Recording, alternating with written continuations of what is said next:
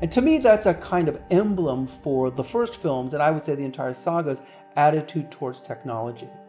Something that we might think of as technophobic, but we might call it also, and I call it in the book, Luddite. So Luddite has come to mean in popular culture kind of like anti-machines.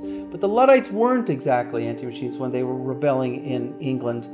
They were rebelling against mass production.